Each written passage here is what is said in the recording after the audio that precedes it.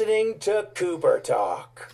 Welcome to Cooper Talk. I'm your host, Steve Cooper, and remember, I'm only as hip as my guests. I'm going to tell you something, people. I was on Facebook the other day, and it came up in that section of people you may know, and a guy came up named Jim Farwell. And when I was a freshman in college, me and Jim were inseparable. Okay, we hung out, we drank, we smoked, we chased women. We did what kids did in the 80s when they were in college. Well, I remember he wore this T-shirt that I really dug, and it was from a place in Hoboken called the Clam Broth House. And on Thanksgiving, he brought me back, after the break, he brought me back one of those shirts. Now, Jim left after our freshman year. I haven't seen him since. That was the first time he even popped in my mind, but I still remember that shirt. And the reason I'm bringing that shirt up is because I was a South Jersey kid. Jimmy was a North Jersey kid. And, I didn't really know a lot of North Jersey kids. But my guest today is a North Jersey guy, and he's from Bayonne, which is about, I think, 8 to 10 miles from Hoboken. And my guest is Robert Tepper. How you doing, Robert? How's it going, Stephen? How you doing, man? I'm doing well. Now, have you been to the Clam Broth House? I'm sorry, you broke up a little there. What was the question? Have you been to the Clam Broth House in Hoboken, or have you heard of it? Yeah. Okay, so here's the deal. As a little kid, this is what your parents did, right? They went in, they got a pot of steamers, probably 2 pots of steamers, a whole thing of butter, right?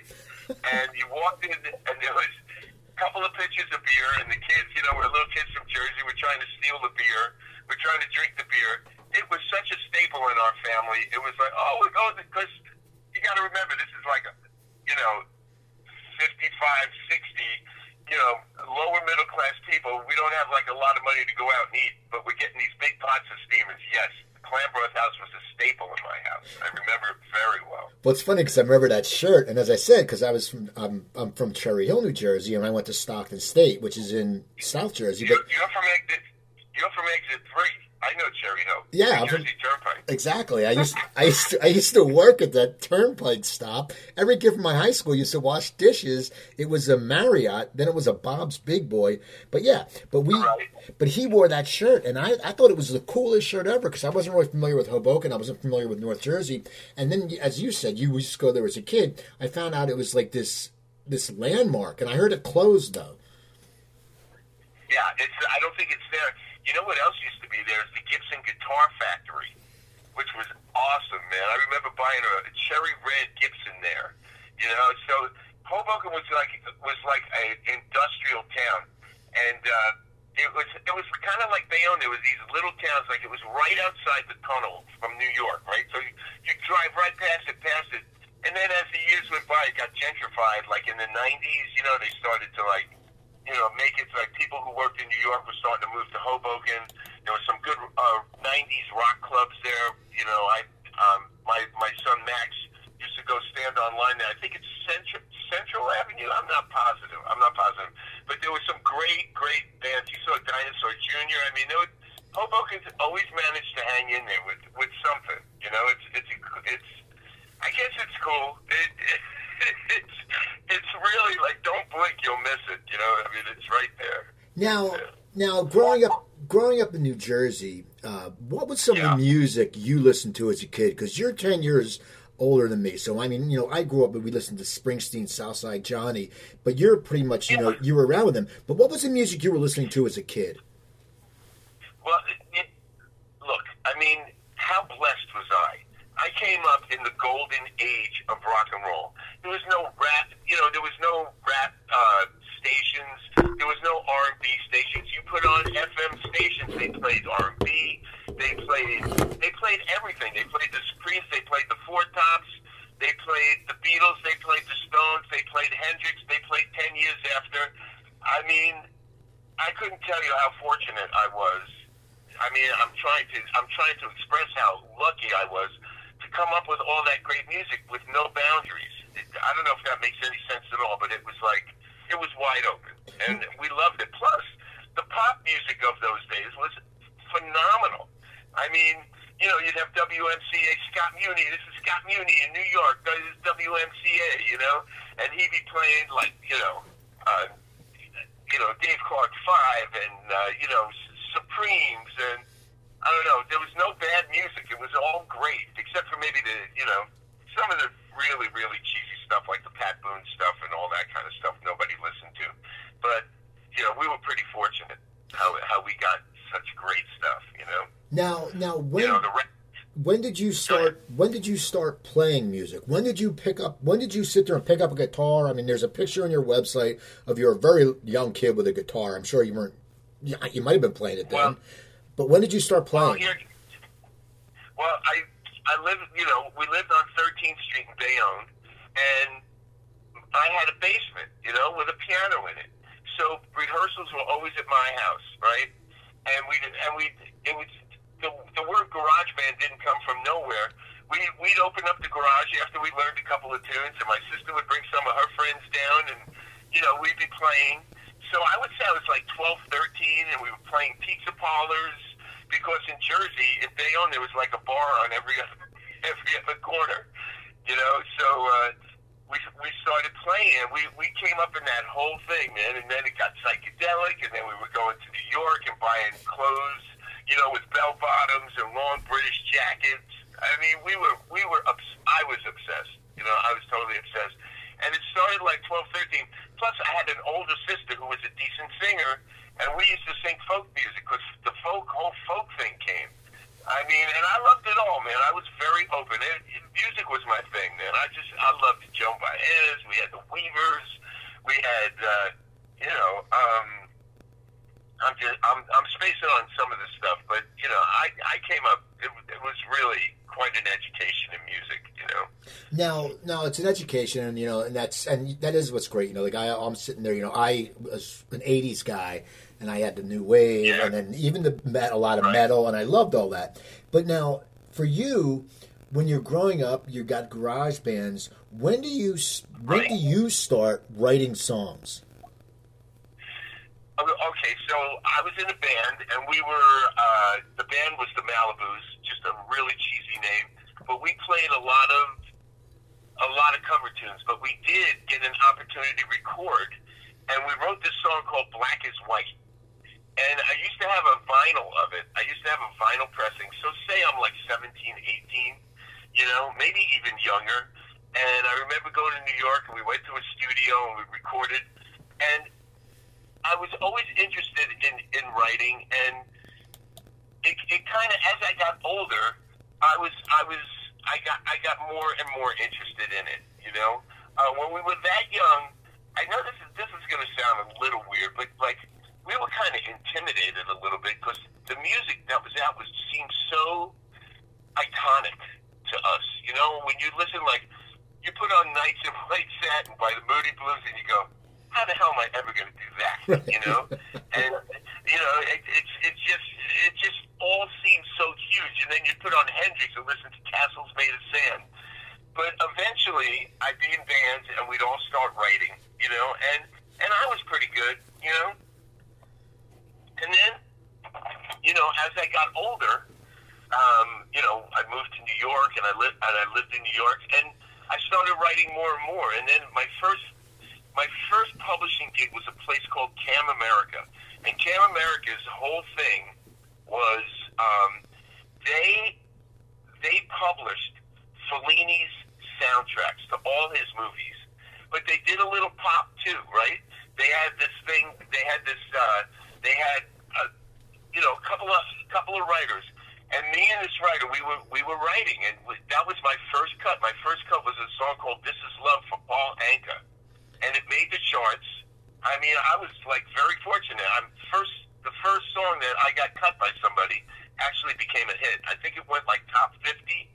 And you know, Paul Anka was if we're going way back, I know your fans probably don't remember Paul Anka, but you do. I don't know if even you do, you know. And but that was my first, you know, foray into writing, and from there I just kept going. And then I wrote with Benny, and then we wrote Into the Night, and when I wrote Might Have Been Love and a bunch of stuff on his record. And then it was starting to get serious. You know, we were doing albums, and you had to come up with songs, and we did stuff. And I remember, and I could keep going. Stop me if you got a question, because I could just keep going. So I'm working with Benny, and, you know, we had a big hit with Into the Night, and, you know, it got pretty crazy. You know, it got pretty nuts with him. And I said, if I'm gonna be killing myself with this rock and roll lifestyle. I'm going to do it for myself. And I remember I was living on 94th Street between Lex and 3rd in New York with my family, and I pretty much locked the door and started writing. I just started writing, man. Writing as much as I could. And that became the first Robert Tepper record with No Easy, and I wrote No Easy and all that stuff. Well, now how did... That's kind of... Now, how did you end up writing a Paul Anka song? Was it because you as you said, you were? It was like a staff writing job. But did you? I mean, how did you? We were kind of staff writers. I was writing with this girl, Madeline Sunshine, who years later, not that many years ago, we wrote a musical together that was on in L.A. here. But originally we had met each other, and we started writing. And we were writing and writing. We met this woman, Faye Rosen, who was working up at Cam America. And she really liked us, and she got the song to Paul Anka. That's how that happened. And he loved it. And I remember, he was kind of an old school guy. He brought us out. I don't know. We were in Long Island at some gig of his, and went up to his hotel room and said hi to Paul. Look, it was all overwhelming at the time. We were pretty young. I don't know. We were like mid-20s, maybe. Maybe a little later. Now, how did you meet Benny? Benny. So here's the story of how I met Benny. Do you remember Neil Bogart and Casablanca Records? Does that ring a bell to you Yes. at all? Yeah. Okay. Neil Bogart was like one of the first people, at least in my consciousness, who had started an independent label, right, called Casablanca. And he had Benny, and I believe he had, he had a couple of artists. You got to look it up. I was going to say like early Blondie, but he had a bunch of acts. I'm not swearing to God on the Blondie thing, but he had a bunch of acts. and it was called Casablanca. There was this other label he had called Private Stock. So Benny was taking voice lessons at this place, and I was starting to, see if I could get my voice better. And all of a sudden, Neil Bogart walks in, and this guy with a fur coat and in the dead of winter in New York walks in and says, "Hey, man." And I said, "Who's this guy?" And the teacher says, who I can't remember his name, sorry. He said, "You ought to know this guy. You ought to meet this guy. His name's Benny Mardones. He's going to be doing an album called Thank God for Girls." And for the heavens must have opened up because I had not done anything. Man, I had this Paul Anka song, okay? That's all I had done. I hadn't done anything in a rock vein, and we got together. We wrote Might Have Been Love. We wrote Too Young. We wrote Into the Night. And, the rest was rock and roll history, man. It came together. But I met Benny through Neil Bogart. Now, when you sat there and you said, you had to start writing for yourself and doing this rock and roll thing, how did you go about that, and how did you get your first record deal? Because as you said, you had writing credentials, but no one really knew who you were. So what was your path to getting that first record deal? Okay, so here we are. We finished the Mardones. I finished the Into the Night run. Benny's at the point of self-destructing. I go off on my own. Okay, I literally go back to New York to 94th Street and start writing. For myself, I said it. I want to see if I could do this, man. It was like something I wanted to prove for myself. So I sit down in my apartment. I wrote a bunch of things. I got this guy, I think Bruce Garfield, was from Capitol Records, put me in an Electric Ladyland, and I cut about 5 demos. And the 5 demos at the time, I think I redid a Beatles song, I'm Looking Through You. I did a rock version. I think Soul Survivor was in there, and there was like 3 or 4 songs, and that was my tape, okay? I got a manager. I got this girl, Vicky Gervais, who later went on to be a big A&R person up in Atlantic, and Vicky was like kind of shopping me around, and it was going okay. And, I had met John Kalodner. I had done the Ritz. I had a band that did Trax. I don't know if you remember Trax. Trax was like this really small club that everybody played in New York, okay? And Bellucci was down there, and all these, Desmond Child was down there. And so I did a couple of down, but I'm not getting arrested, okay, Steven? I can't get a deal, and I'm in New York, and finally I got a friend, Guy Marshall. Him and I, we get an apartment in Silver Lake, and cutting box tops from cereal boxes. We get plane flights. I sold a Fender Rhodes. We go and stay in L.A. I said, I'm going to make the rounds in L.A., man. And I go into people's offices, and I'm singing on top of people's desks, okay? I'm grabbing squeegees. I'm grabbing whatever I can. As soon as they put the demo on, I'm kicking shit off their desk, and it goes, so easy. You know what I mean? I'm, like, giving it everything I got. Some people are getting, get the fuck out. Excuse me, I don't know. Get the hell out of here. You know, you're at your mind. You're nuts. And there was a guy, Richie Weiss from Scotty Brothers, who was as crazy as I am, and said, I love you.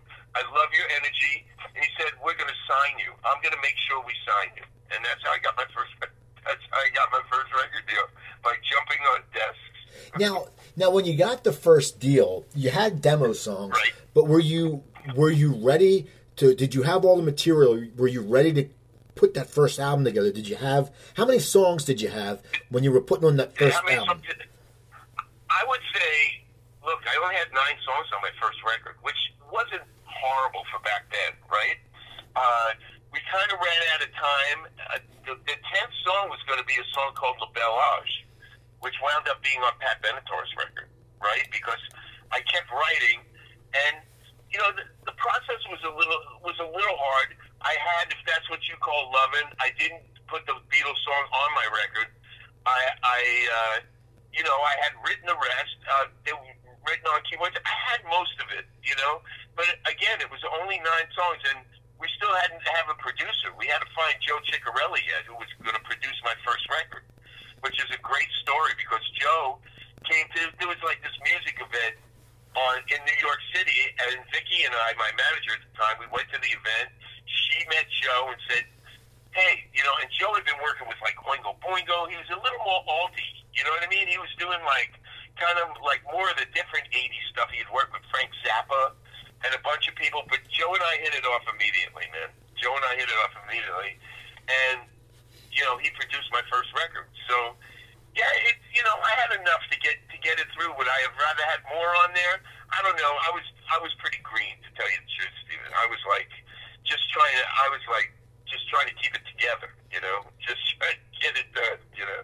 I gotta ask you something. You said when you moved to L.A., Sure. You lived in Silver Lake. What was Silver Lake then? Because people, just so you know, Silver Lake is like the hipster capital of the world now. What was Silver Lake when you moved there? I used to get up every day and I try to like do something. I'd walk around the reservoir up there. It was nothing like it was like now. Okay, it was like, I mean, it was apartments, like 70s looking apartments, hippies, people, you know, gays, straights, everything, man. It was like it was free, you know. And I remember we had this cool little apartment, and the guy was great, and he was like all over the place. He was a nut. But Silver Lake was not what it is today. People, the hipster capital of the world is right. But my oldest son lives down there right now. Right now, my granddaughter is in Silver Lake, you know, and you know, so I go there occasionally. But you're right; it's like too cool for the room. It's almost painful. I know, it's crazy. Philadelphia's become like that too. Like places, because I moved away for so long, and the places now I'm like, wait a second, Fishtown's hip. I said no one even wanted to go into Fishtown before.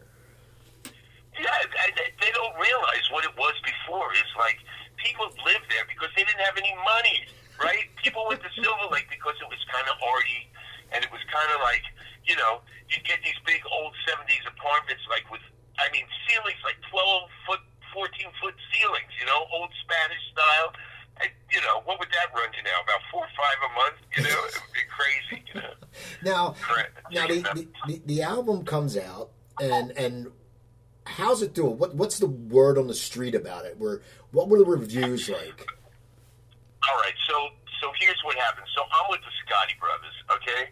Now, the Scotty Brothers, did you ever read Hitman? It's a book called Hitman. No. It's a book about music, the history of music promotion. And the Scotti Brothers are they're kind of the boys, I didn't know this, but they get your records played. They were responsible for a lot of records being played by Foreigner and by AC. They broke a lot of bands, okay?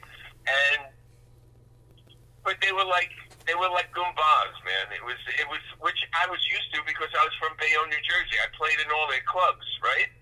So they kind of say, hey, Robert, we love you, Robert. You're so good. So they had this meeting with Sylvester Stallone, okay? And I got to tell you, if this didn't happen, I would think that my album, first of all, you wouldn't even be talking to me right now because no one would have given a fuck, okay? Because the Scotti Brothers were a satellite of CBS. They were distributed by CBS, but if you looked at the chain of the way records were promoted in that day, they were not a big priority back then, okay? They would get in line. Now, I had a decent relationship with the people up there. I mean, the guys who ran MTV and some of the guys who were, who were big, way up on the label. So somehow the Scotti Brothers have this meeting with Stallone, unbeknownst to me. They play him some of my stuff, and he sees something, man. He goes, unbelievable. I want to use this song in my new movie. And I'm like, okay, we could do this. So they say to me, all right, Robert, I'm like, so I finished the record with Joe, right? And we got like unbelievable people on the record, man. We got Timmy Landers on bass. We got Dan Huff, who's now a huge producer in Nashville, playing guitar. Dan, I'm probably the first record that Dan played on in L.A., okay, when he came from Nashville. I got Myron Grumbacher from the Pat Benatar Band. The record sounds fucking great. But does the Scotti Brothers really know what to do with it? I don't know. Stallone knows what to do with it. He puts it in a movie called Rocky IV, and I get invited to Westwood, to the theater, to the opening with Grace Jones and all these stars, man, Rob Lowe and Sal Mineo and all these. Now, Sal Mineo is probably dead. Tony Curtis. I always go get those two guys mixed up. And the movie comes out, and I'm sitting there, and I go, holy fuck, did everybody see what I just saw? This is going to be a huge song, man. It was like magic had come off the screen. I mean, he took this song down to the fade, right? Now, you got to remember, MTV was coming along at this time. Stallone basically did a rock video to this song, right? I mean, with all the footage and the way it was cut, it was amazing, right? But there was one drawback, Steven. You know what that drawback was? What? You can't release your album, Robert, until all the singles on Rocky IV are released. Okay. I had the time of my life, right? That was one. Survivor was two. Living in America, that's three, right? Okay, time's going by. By the time Rocky, then No Easy Way Out, I went top 20, I think, with that song. Maybe a little higher, maybe 11. I don't think I broke top 10 with it. But the song became like a cult thing, right? People loved it. We got over 30 million listens, I think, or more on YouTube, and it became part of the culture. But when it came time to promote my record, there was nobody there but me, okay? They let me release one more single. I did another video, but nobody really gave a shit by that time, okay? And there was no tour support for me, And so that's kind of the way it rolled. So I'm lucky that my first strike was part of a franchise because that kept me in the public eye and that kept people listening. And there were some true believers out there, people who said, you know what, this is a fucking great album. I don't care what they say. If this wasn't on Rocky, this would be a great album. And I'm not saying, it was the most amazing album in the world, but it had an identity and people hooked into it, Now, did you personally get to know Stallone? Because I know one of your songs ended up on Cobra. Did you get to know him, or did he become a fan? Okay, so here it is. And I've believe two things are true, okay? The first thing I believe is true is that famous people make horrible friends, okay? Because they ain't living like you're living, my friend. You know, they're not in the same. They are not in the same hemisphere as you. They're not breathing the same air, okay? And number two, you know,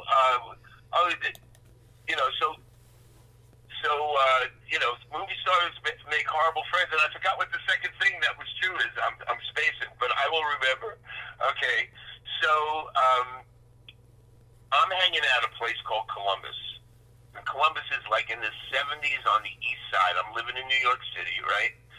And I'm going there and hanging out, and I see Frank all the time. Okay, I see Frank all the time, and he's hanging out there. Hey, Robert, what's up? And Stallone would come in every now and then. And Stallone comes in, and he was always very nice to me. Always very nice to me. I mean, the night of the opening, I sat at his table, man, with Rob Lowe and his wife at the time, whoever she was, and it was me and my girlfriend, and, you know, and like I said, there was, like, a lot of famous people there, and, you know, he kept pointing me, saying, you're next, man. You are going to be the next huge thing. And I'm like, oh, okay. So anytime, you know, I've seen him, which is maybe, I don't know, 2, 3, 4 times maybe, you know, he's always been cool, you know, but, you know, are we tight buds? I don't think so. Now the album comes out, you don't get the support, and so what did you decide to do? Because you're coming back with a follow-up. How was there studio support for your follow-up? Well, not really. I did Modern Madness, which was kind of very disjointed record. You know, I mean, the fans love it. To me, it wasn't my greatest effort. You know, Scotty Brothers is reluctant for me to make the record I want to make. They don't want Joe to produce it. You know, and they want me to get another producer. I didn't want to get another producer. They're playing me some songs and stuff. It was very disjointed, and it was the beginning of the end. It was the beginning of them wanting to drop me. We kind of did the record. The record came out. It didn't really do anything. I think we did one video called "The Unforgiven," you know, which was kind of cool, you know. But no, it wasn't happening. You know, the other thing that Stallone did was he did try to do it again with me with a song off my first record called Angel of the City with Cobra. You know, I know we kind of skipped over that. I didn't know if you care about that at all.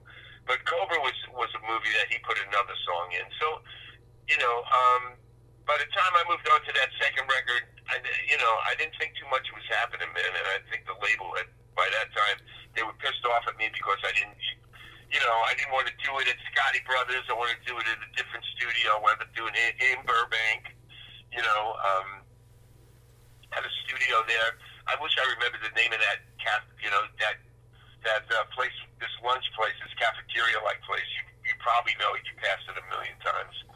And, it was right near there where I recorded, you know. Now, so that was it. The second record was a bad experience for me, not great. Now, what's going through your mind at that point? Because you had, you know, everyone knows No Easy Way Out. It goes up the charts. Right. You don't get the support. Are you pissed off at the industry, or are you saying I'm going to persevere? Or are you pulling that New Jersey out of you? You know, Jersey strong, or what's going on through your head? You know, I wouldn't say I was Jersey strong at the time, because you got to remember the 90s are coming, and the whole musical wave is about to change radically. Right? You're about to, you know. The Pearl Jams and the Nirvanas are about to come in the 90s, right? And people aren't caring about, you know, AOR rock and roll that much at that time. And it's kind of going to be very forgotten and pushed into its own separate corner. So, you know, I was Jersey tough in the fact that I never stopped doing music, man. I mean, I never stopped doing music. You know, I kept writing. I kept singing. I produced. I learned about engineering and how to make records, and I kept doing.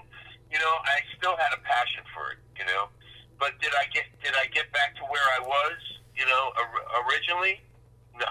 So it did not happen. So what do you do after March Madness? What do you, as in your career path, do? Because it has to be frustrating, but you know you have talent because you had a record deal. So here's the thing that happens. Okay, so I'm hanging out. Besides all the personal stuff, there's a ton of personal shit that I personally don't want to get into. I'm now living upstate in upstate New York.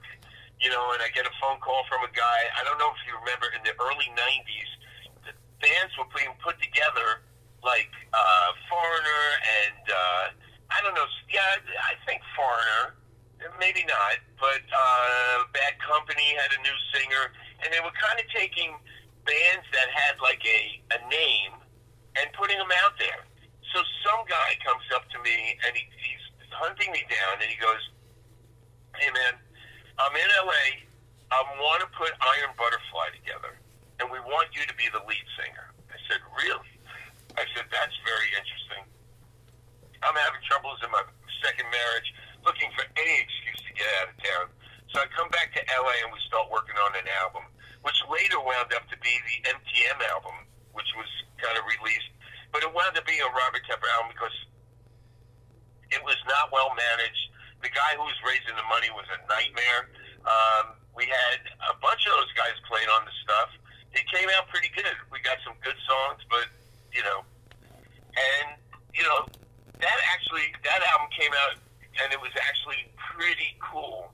But again, the musical vibe of that time was not what I was doing, if you know what I mean. It was about to change radically. How did it change radically? Okay, so now, I had older boys. I had three kids at this time. I'm listening to what they're listening to, and to this day, I still have kids, and I'm always listening to their music, man. So what's happening is Pearl Jam. What's happening is the whole Nirvana thing. What's happening is Seattle. What's happening is all that kind of rock and roll, and it's good, man. It's not shit. It's excellent, And then there's Dinosaur Jr., there's Jawbox, there's all these alternative kind of bands coming out, and that's where rock and roll is going now. And AOR rock becomes more of a footnote. Maybe AC/DC releases something that's doing well. Maybe Def Leppard came out with something at that point. Maybe Toto was still around a little bit when my kids were younger, but by this point that we're talking about, those bands are definitely feeling the pinch of what's about to happen. So, what do you do? I know you came out with an album in 96? Right. So what I do is I make that record, right? That kind of implodes. And then what happens is I decide I'm going to start learning how to engineer. I want to make records, okay? I want to put the microphones up. I want to be the one. I don't want to sit in places for hours and not get what I want, okay? So I start building a studio. I start putting a studio in my house with a board, and I start producing people.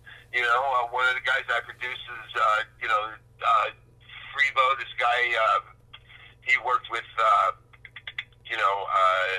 he was a bass player for Bonnie Raitt, and I start doing some co-writes with him, and I'm co-producing and engineering and mixing, all right? And that's what I started to do. I started to work behind the scenes, as someone who, this is how you do this, and people are coming to me. I can't say anybody like really famous, but I was always working on something, and I got a couple of songs in some TV shows out here, and a couple of movie cuts. I had something on,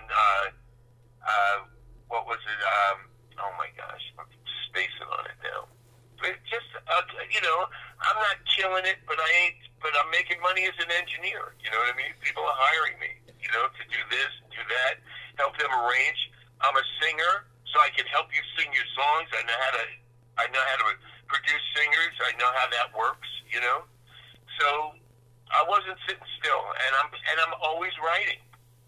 Now, I know you went to Europe and started doing shows, and I guess that's where you met Pablo Padilla. How did that happen? Here's what happened. Okay, so I put out this New Life Story, right? Because all these songs I have, and I'm working with all these singer-songwriters, and I'm working with some really good musicians, man. Some people who are really good, and I'm still singing. I said, you know what? I got like a bunch of songs around, so I start doing this record called,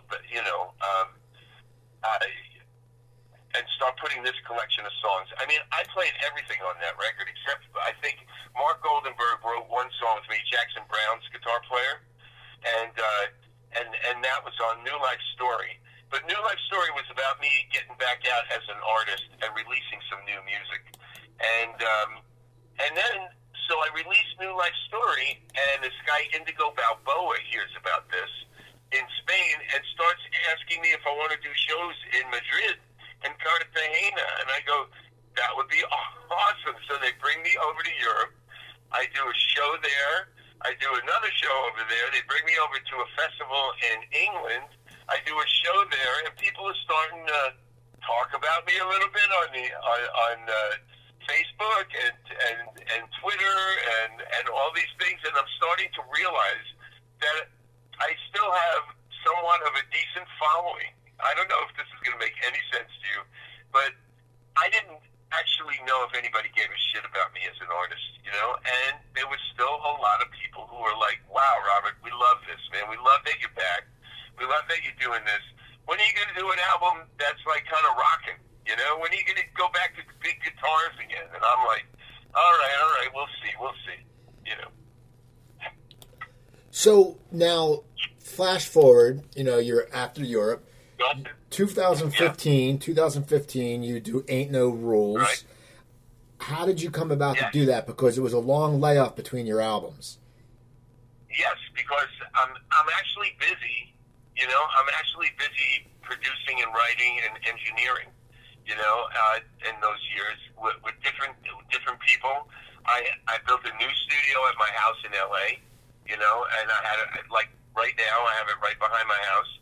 And again, there's a long layoff, and I'm like, it's kind of weird. It's like I'm helping other people, and I'm like not thinking about myself in a big way, as an artist. I'm just not, I'm saying, oh man, you're in your 60s. Who's going to give a shit? But when I was over doing the New Life Story record, right, and doing shows, so then I start doing, they start having the whiskey once every couple of months, and there seems to be a clamor kind of for me, and I'm putting together another acoustic record, like Ain't No Rules. I put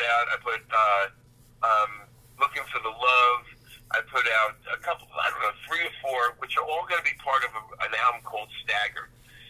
And then when I did those shows in Spain, I met this guy, Pablo Padilla, who's amazing guitar player. So I come back, and Pablo is like, Pablo's going to school in Los Angeles. I go, Pablo, what are you doing? He goes, oh, Roberto, ¿cómo está usted? How are you? I go, I'm doing fine, man. What's going on? Comes over to the studio. Fill in the blanks, man. Here we go. Okay? So he says, man, we should do a rock record, And I hadn't felt driven to do that, man. I had not felt driven to do that. And then I finally saw the light, okay? Sorry, I'm talking a lot. No, what made you see the light? Here's what made me see the light, okay? I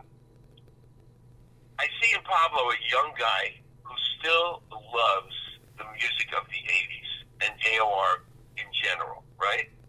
And I look back and I go, and I say to myself, self, what is it about that music that was so cool? What made it have some swagger? What made you want to be a part of that thing? And not only a part of it, but like a big part of it, Maybe not the largest star, but I had a song that had a pretty big impact, And I'm like, so I start listening, and I go, you know what? It's the MTV connection, man. It's the cinematic connection. Why that music was so great was that it made movies. It had so much atmosphere. The keyboards were the atmosphere. The guitars were large. Everything was bigger than life. The drums were gated and reverbed and sounded fucking amazing. The engineers at that time were great, and it was like, and the world was in such an accepting place. Like before, if I would have put out that record like 10 years ago, maybe nobody would have given a shit, you know, except maybe, you know, the niche people who listen to that music. But now the walls have come down. I mean, you know, Toto's back, and I just saw, well, who else did I see the other day? And this other band is back. Everybody's coming, because the better the internet got, the more you're seeing that people were listening to everything. So I sat down with Pablo. I said, this is what I love, man. I want to make a record that is, what if the 80s didn't stop, and the best parts of the 80s, you know, you got Pink Floyd, you got all these, you know, was still making records then and making beautiful records. How can we make like just a classy, expensive sounding, great record? And that's what I set out to do. And I'm not saying I was 100% successful, but better than the rest was an effort that I was extremely proud of, and felt like this I can sing, man. This I can get behind. This I can love. This I can put my heart into. Now, how do you sit there? And as you said, you know, and it's good because the 80s are coming back. But how do you catch that lightning in a bottle from the 80s? Because now you're matured. You've gone through a lot of life. How do you relate that to your writing when you want to get back to that great 80s sound and the different soundings that you talked about, but you're an older person now, you're wiser? How does that affect your writing? Yeah, I'm an older person, and how it affects my writing is I'm a decent writer now. You know, I know how to write. I know how to write a song that's going to mean something to me, right? I'm someone who's been writing for himself as an artist for years, and it's like, okay, this is going to be how it's framed. If it was a painting, this is how it's being framed as a painting. This is the genre it's going to be in. But writing a great song is a great song. Like, I am so proud of Better Than the Rest. Better Than the Rest was like, I mean, Pablo would come over 1 or 2 times a week, and I'm tapping into the emotion. I'm tapping into the music. Pablo's coming up with great stuff. I mean, sometimes we're coming up with music and lyric all in one night, and I'm singing like a rough vocal. And it was effortless. I can't even begin to tell you. It was not like, oh man, how am I ever going to get back to that feeling? That feeling, I approached it in such an honest way. Pablo and I think, approached it in such a cool, kind of honest way that there was no strain. There was no like, oh, how are we going to do this? I mean, it took a while to put the record together, to mix it, and the technicalities of it. But the writing was not something that stressed me out, man. Now, I was feeling it. Now, how do you sit there? It's a different world when it comes to albums. I always talk to my guests, you know, and then friends of mine about how, you know, buying an album used to be a big thing. You know, it was awesome. You know, me and my friend Mark Esposito would ride our bikes to the record store and, you know, buy Refugee or, you know, Tom Petty's Damn the Torpedoes with Refugee and all that stuff. And it was a whole process. Now, though, albums aren't, I mean, kids are buying old vinyl now, but albums, people aren't into albums as much because you can buy just one song. Like, you know, when we were younger, if you bought an album and 2 songs were good and the rest sucked, you were pissed off. You don't need to do that now. So how did you sit there and attack that there is a short attention span? People don't want to listen to a whole album anymore. Did you hopefully depend on your older crowd, or did you say maybe things will change when people, you know, because the 80s are coming back? I basically thought that I wanted to make a contemporary 80s album that would be the concept of when we came up, you know, maybe you a little later than me, but you didn't just listen to one song. You didn't just put on Justin Bieber's single and then wait for the next one to be released, you know, with you know, and have 16 songs. You had 10, 11 songs on a record. You listened to the whole record. You digested the whole thing. Now, besides the fact that the AOR world that I live, that is embracing this record in a very huge way, is like, they still want CDs. They want a CD. They want to hold on to something. I don't have any vinyl for them yet. Maybe I will at some point. But they want to hold on to a CD. They want to touch something. But when I was making it, I can't. I was more into the old mindset of this is a total album. This is a work. Okay, you're gonna love the first song. You're gonna love the last song. I'm taking you somewhere. I'm not just. If you're not along for the ride, I don't care. Okay, I don't give a fuck about you then. Okay, don't be along for the ride. I'm not worried about you because I didn't worry if the songs were 4 minutes and 20 seconds or 4 minutes and 30 seconds. I wasn't worried about length of tunes, how many solos, how the arrangement was I didn't worry about that stuff. I wanted to make the most honest record I could possibly make. And I think we kind of did pretty good, man. I feel like we did pretty good, you know? Now, as you're writing the songs and you're starting to record them, in your mind, do you have, because there's 11 songs on it, do you have an idea as you're starting out where that song is going to fall in the album? Because some are harder, man. Some are soft, some are a little softer, some are harder. Do you sit there as you're writing them saying, okay, you know what, this is going to be a kick-ass number 5 song, or this might be a great at number 2? Do you know that as you're writing them? I didn't think about that till the end, but as I think stuff like that happens. You do put thought into that, but I don't think so much like, do we need a ballad? Yeah, we wanted a ballad. Do we want it to be a ballad-heavy record? Absolutely not. Okay, I thought that Why Does Over Have to Be So Sad was a great opener. It just rang out to me as an opener. Did I think that as I was writing it? Absolutely not. But as I look back on all of the songs that we recorded, Pablo and I kind of feel like the sequencing is the only way it could be, is the best it could be. It really is. But I wouldn't say that was part of the writing concept of it. Now, the album's Better Than the Rest. That's the number 2 song on the album. How did that become the title track? Okay, Better Than the Rest is deserved because it earned it. Okay, remember that? Why? When listen, how did they get there? They earned it. Better Than the Rest, we had done like 5 kind of demos, right? And Better Than the Rest, it was maybe a little better than the demo. Okay, all the parts were there. I did kind of a good rough mix, and Pablo's playing it for people, and people going, "It's a fucking great song, Pablo. Are you going to release this? Is it going to go?" And Pablo and I are just writing and kind of doing the record.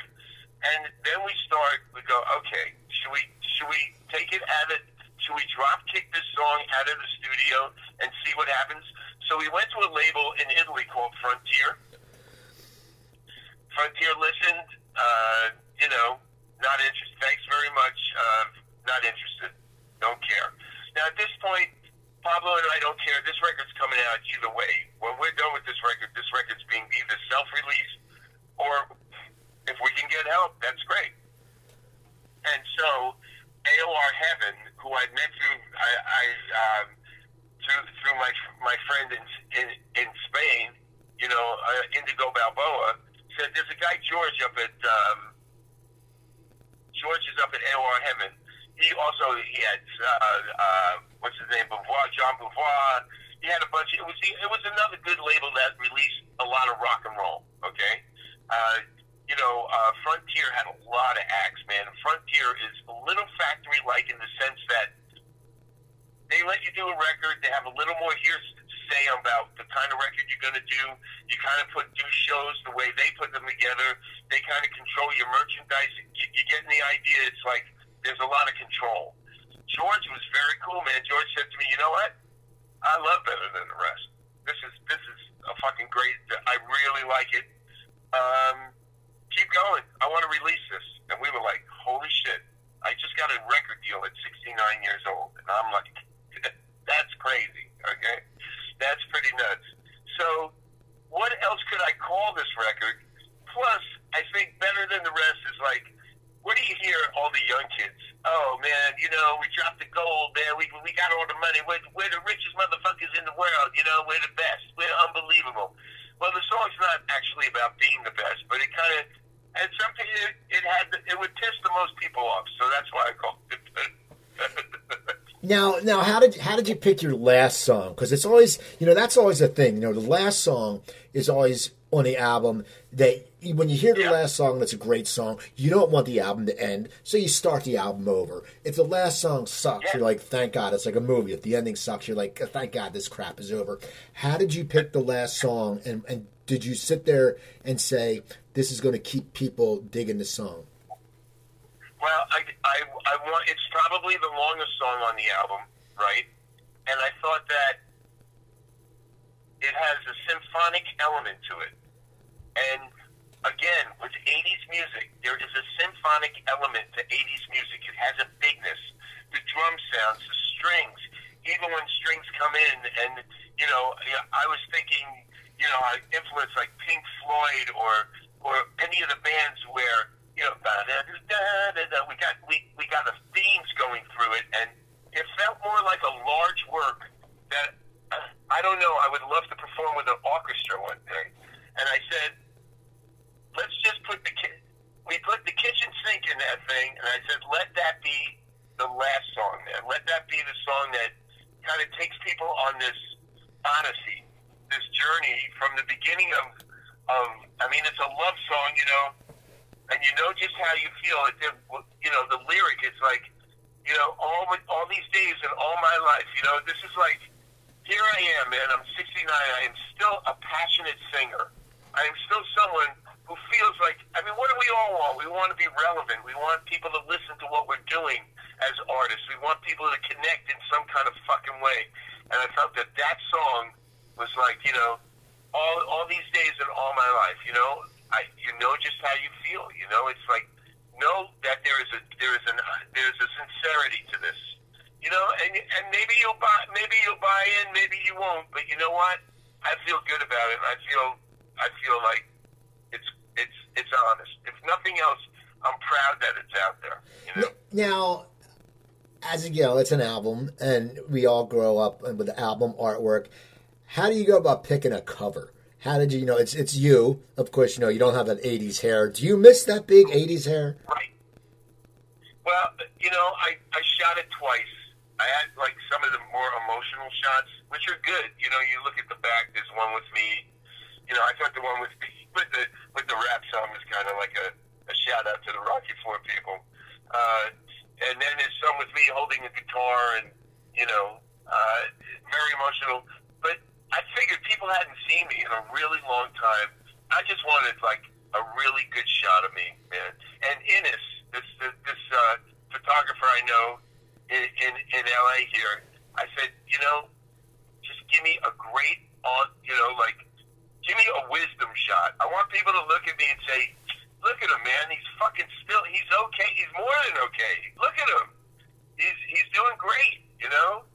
And that's what that shot was about. That's how we came up with that, you know? Now, and you missed the question about the hair. Do you miss that 80s hair? Because you had the real long hair. Do you miss that hairstyle? Like, that was the thing? No, you know what? Don't, Steven, because when you hit about 55, 60, and you got that long hair, you look fucking homeless, okay?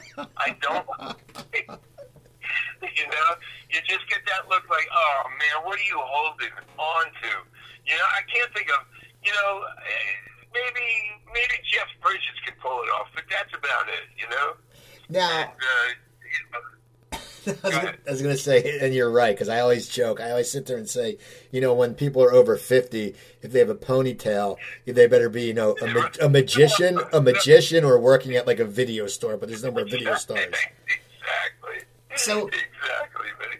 So now, what's the future for you? You got this album done. Now, are you going to tour, or what's going on?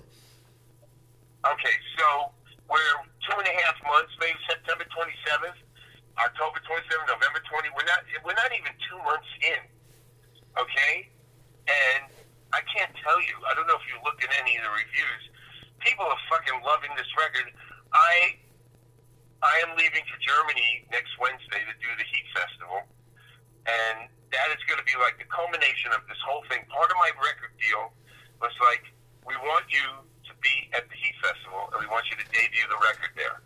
So all that's going to happen, okay? And then from there, I really want to parlay this. I want to work behind this record. I want to be, Steve, between you and me, I want to do 20, 25 dates a year, you know, of supporting this record. And then, you know, I mean, I got a ton of people on Facebook and, you know, just freaking out about this record, man. I'm almost at the 5,000 limit. I'm going to have to send them to my business site, you know, because I can't take anymore. And I am so happy about it. We love this record. Where have you been? We love this record. Da, da, da, da, da. Just waiting. I'm a huge fan. Hopefully we get to do another one. I think we will. You know, I think we will. This album's going to do something. There's something about it. There's something in there that I think is going to take me to another level with this. You know, I'm not saying it's going to be like, you know, going to be the fucking Beatles, but I think something good's going to happen with this. I really do. And I think it will, and it's good. And you're older now. You have the wisdom. What do you, though, now when you look back, what do you miss most about the 80s? Jesus, that's a tough question. What do I miss most about the 80s? I mean, I miss my hair because I'm bald now, but that's... Yeah, I get it. Yeah, I guess the physical appearance thing, you know, the 80s were a weird time, man. I mean, the MTV set and what we did and where we took it, we were a little crazy, man, you know? There was a ton of cocaine going around. There was a lot of drug problems, you know? There are a lot of people drinking themselves into oblivion. A lot of people died. What I miss about the 80s, you know, I put into that record. You know, I miss those kind of sounds. I miss those kind of songs, you know, and that's what I try to capture there. The things I miss are mostly musical, and I got to go back to them. I got to revisit them, which is great. As far as the social aspects or what went on, you know, man, you know, we hurt ourselves. We really did hurt ourselves in a big way, you know. I got kind of at least I did. Well, I got one more question. The Rockies montage, very famous. Right. Do people still come up to you, and do they know it's you, or do your fans know it's you? Because with cable, I mean, you'll sit there on, you know, AMC. They'll play Rocky 1, 2, 3, and 4. Do you think that has kept your music, that song, alive? Because people they know that. I mean, it's like it's an iconic scene. Absolutely, Stephen. It's like people say to me, why does that stick around? I go, well, first of all, you got a hard rockin' kind of, you know, I mean, part of what I do is I'm an emotional singer, right? So, you know, the song is based in the end of it's all about the end of my first marriage, right? But you take the lyric, right, and you go, you know, we're not indestructible, you know, it becomes a universal struggle of like, can we get where we need to go? You know, can we get something out of life that we're going to appreciate? Are we going to be able to do this? And that emotion that was in this song gets drop kicked into a movie where people go, where it becomes like a mantra for people, like, oh my God, we're going to struggle, we're going to fight, we're going to do whatever. You know, you said we're going to Jersey it. You know, we're gonna. There's a definite East Coast vibe that is universal in that song. And yes, people know that about me. And, you know, when people on Facebook, one of my favorite things when people ask me to friend me, they go, is this Robert Tepper from No Easy Way Out? And I go, yes, it's me. You know, and it's me. You know, this is what I was doing. This is what I'm doing now, you know? And it's like being part of that franchise has given me my seat at the table, you know. So I will never be mad about it or sad about it or not want to do it in concert or sick of it, because I think it's an awesome sounding record, from the drum sound to the vocals to the guitar sounds. I think it's smoking, you know. It sounds great, and it still sounds great. And that's due, Stephen. That's due to what the good part part of the internet, not the part that's destroying the world, the part that, hey, we could still look back on everything and say, you know what, this was something that was really cool, you know? That's this was awesome. Something that was happening. I want to thank you for coming on, Robert.